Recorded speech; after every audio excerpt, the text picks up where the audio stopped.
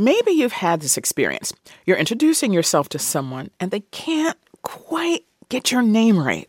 What do you do? So then I got to come back at a certain point, and I got to find the moment when I don't sound too jerky. Right. To go, listen, man, not a big deal, but just it's actually pronounced Maz. Right. And then I go through the whole thing. I go, it's like Mazda, Mazatlan, Maserati, Lamaz. Yep. And I just hope it sticks. That's comedian Maz Jobrani talking to our colleagues at Code Switch about how he deals with people who can't or maybe won't say his name correctly.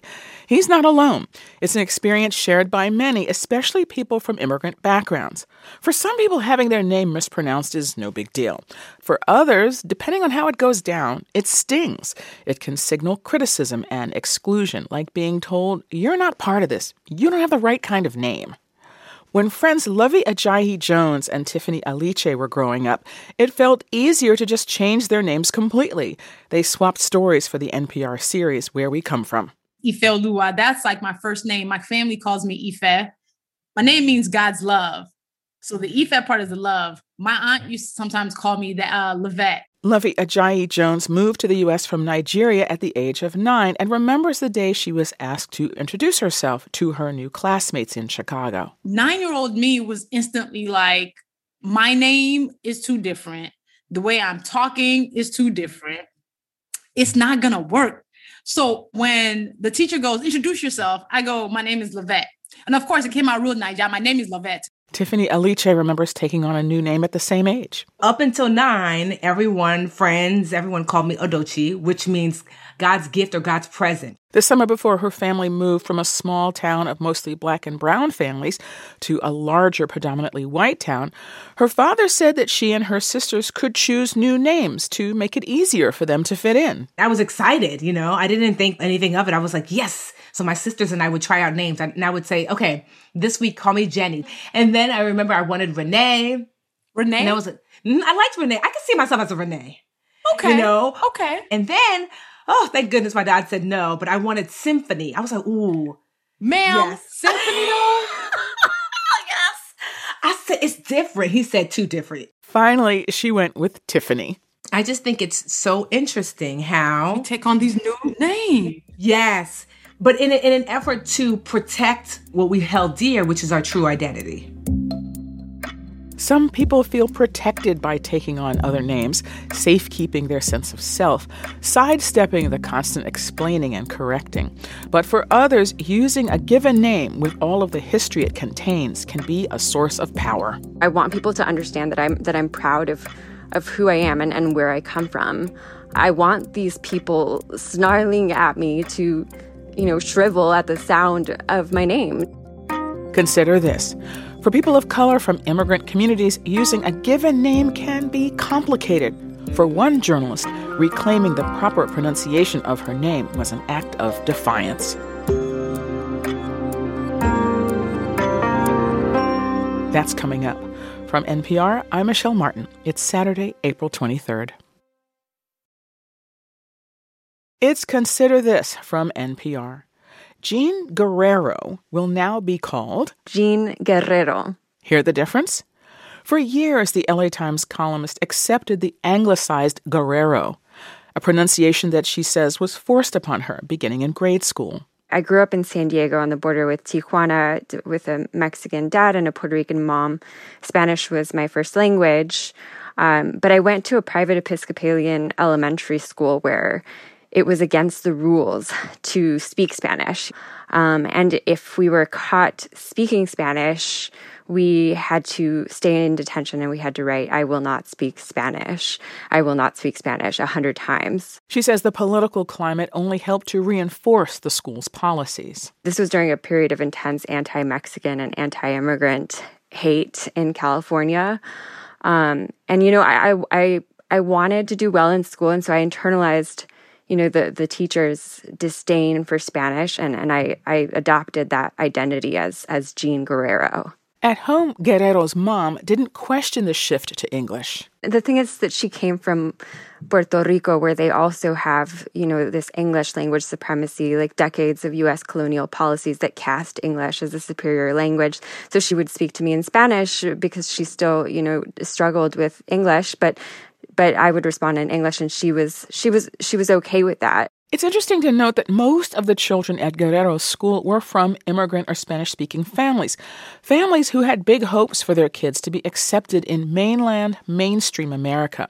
Like many before them, they believed that the faster they learned English, the better. But what happened is this ended up, in many cases, supplanting our native language. Being forced to turn away from Spanish created a painful separation between Guerrero and her family and took a toll on her most cherished relationships. For example, my Mexican abuelita, my grandmother, on my dad's side, she didn't speak any English at all. And so it became very difficult for us to communicate.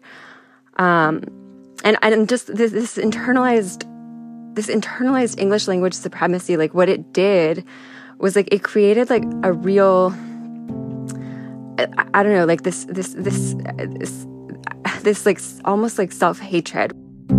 Many years later, while reading a book by Reina Grande, she found a phrase to describe this: subtractive bilingualism. This practice of forcing children to stop speaking their native language and to see it as something bad also causes children to internalize disdain, the dominant white culture's disdain for their own culture and their own selves. And for me, what that did is it created a lot of self-destructive behavior, where I was, cutting my wrists as a teenager. I was, binge drinking, drug abuse, a lot of self-destructive behavior. And then also, my mother, when she would make mistakes in English, I would correct her, and I would say really, monstrous things like "learn English" in this condescending way, echoing the voices of so many bigoted people who attack, Mexican people, Puerto Rican people, Latinos in our country, and other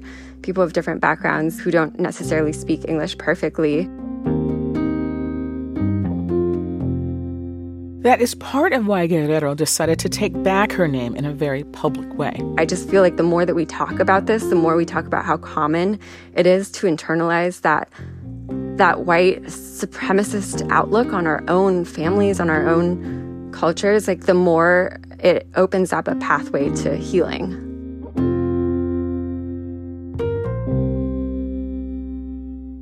Coming up, Jean Guerrero reflects on the online hate that led to her column, "For years, I anglicized my Mexican last name.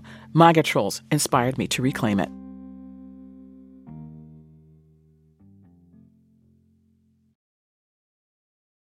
After working as a journalist in Mexico, where she used the Spanish pronunciation of her name, Jean Guerrero returned to the United States to cover immigration for public radio and television. I remember asking myself when I was signing off of stories, do I want to refer to myself as Jean Guerrero or as Jean Guerrero?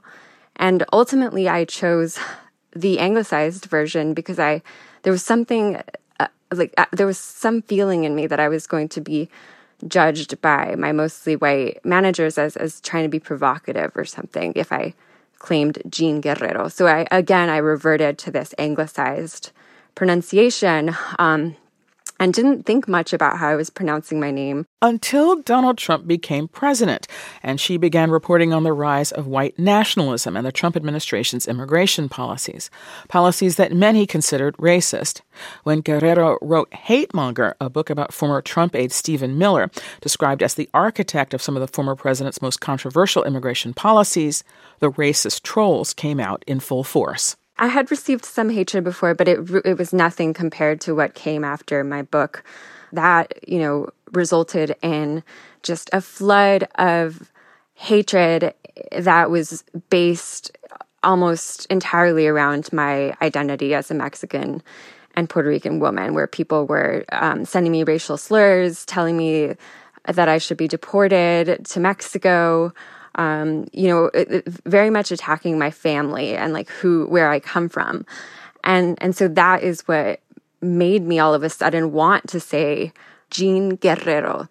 That is who I am. And I want people, to understand that I'm proud of who I am and where I come from. And it was sort of like an act of resistance against that hatred that was very much based on hatred towards my family. That's interesting because I think some people might have gone the other way. They might have thought, well, you know what? I don't need the hassle. Can you talk a little bit more about what that feels like to reclaim your name in the way that it is meant to be pronounced? You know, it's such a good question because there is like a very strong feeling. You know, like I feel embodied. I feel like deeply rooted in my ancestors, in my mother's sacrifices for me, my abuelita, my grandmother. You know, I feel them inside of me. Like I feel fuller and I feel different. She acknowledges that other people may feel differently. This isn't for everybody. Like there's many valid and powerful ways to show pride in our cultures and in where we come from. Guerrero knows that some people will mispronounce her name, but she does want them to try and get it right. I understand that not everybody can roll their R's and not everyone is going to be able to say my name or everybody's name correctly. You know, while I was reporting this column, I spoke to a student from India at UCLA. His name is Shubham Gupta. And that's not a name that comes naturally to me. And I feel like that's okay. Like, you know, just like putting in the effort, I think is what matters the most. You know, when somebody teaches us how to say their name, we shouldn't see it as a burden. I think we often do see it as a burden. But we should see it as a gift. That was Jean Guerrero, journalist, author, and LA Times opinion columnist.